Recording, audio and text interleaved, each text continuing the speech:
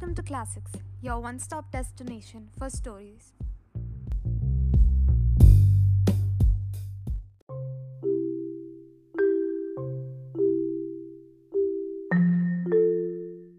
A boy served a sadhu in a forest. The sadhu was pleased with his service and gave him a magic stick, which would give him all that he wanted. After getting permission of the sadhu, the boy left the forest. At night, he went to a dharmshala and stayed there. As he was hungry, he asked the magic stick to give him food. Soon, a dish full of food appeared before him. He took the food and the dish vanished. The keeper of the dharmshala saw this through the hole of the door and decided to steal the stick.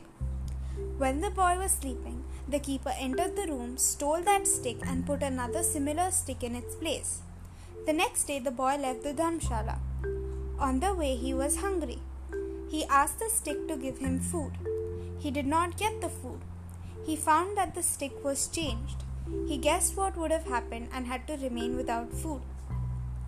The boy again went to the forest and told the sadhu everything that had happened. The sadhu gave him another stick.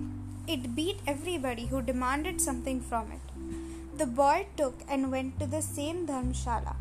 When the keeper was sitting with the boy said, "This is a magic stick.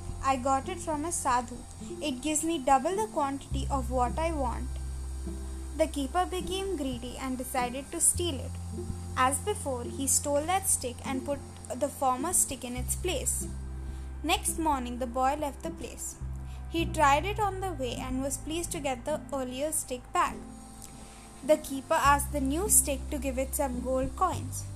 Instead of doing so, the stick began to beat him.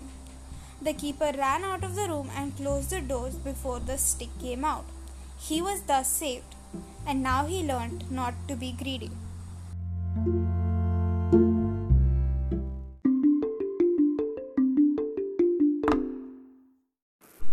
Thanks for listening. Please share and subscribe.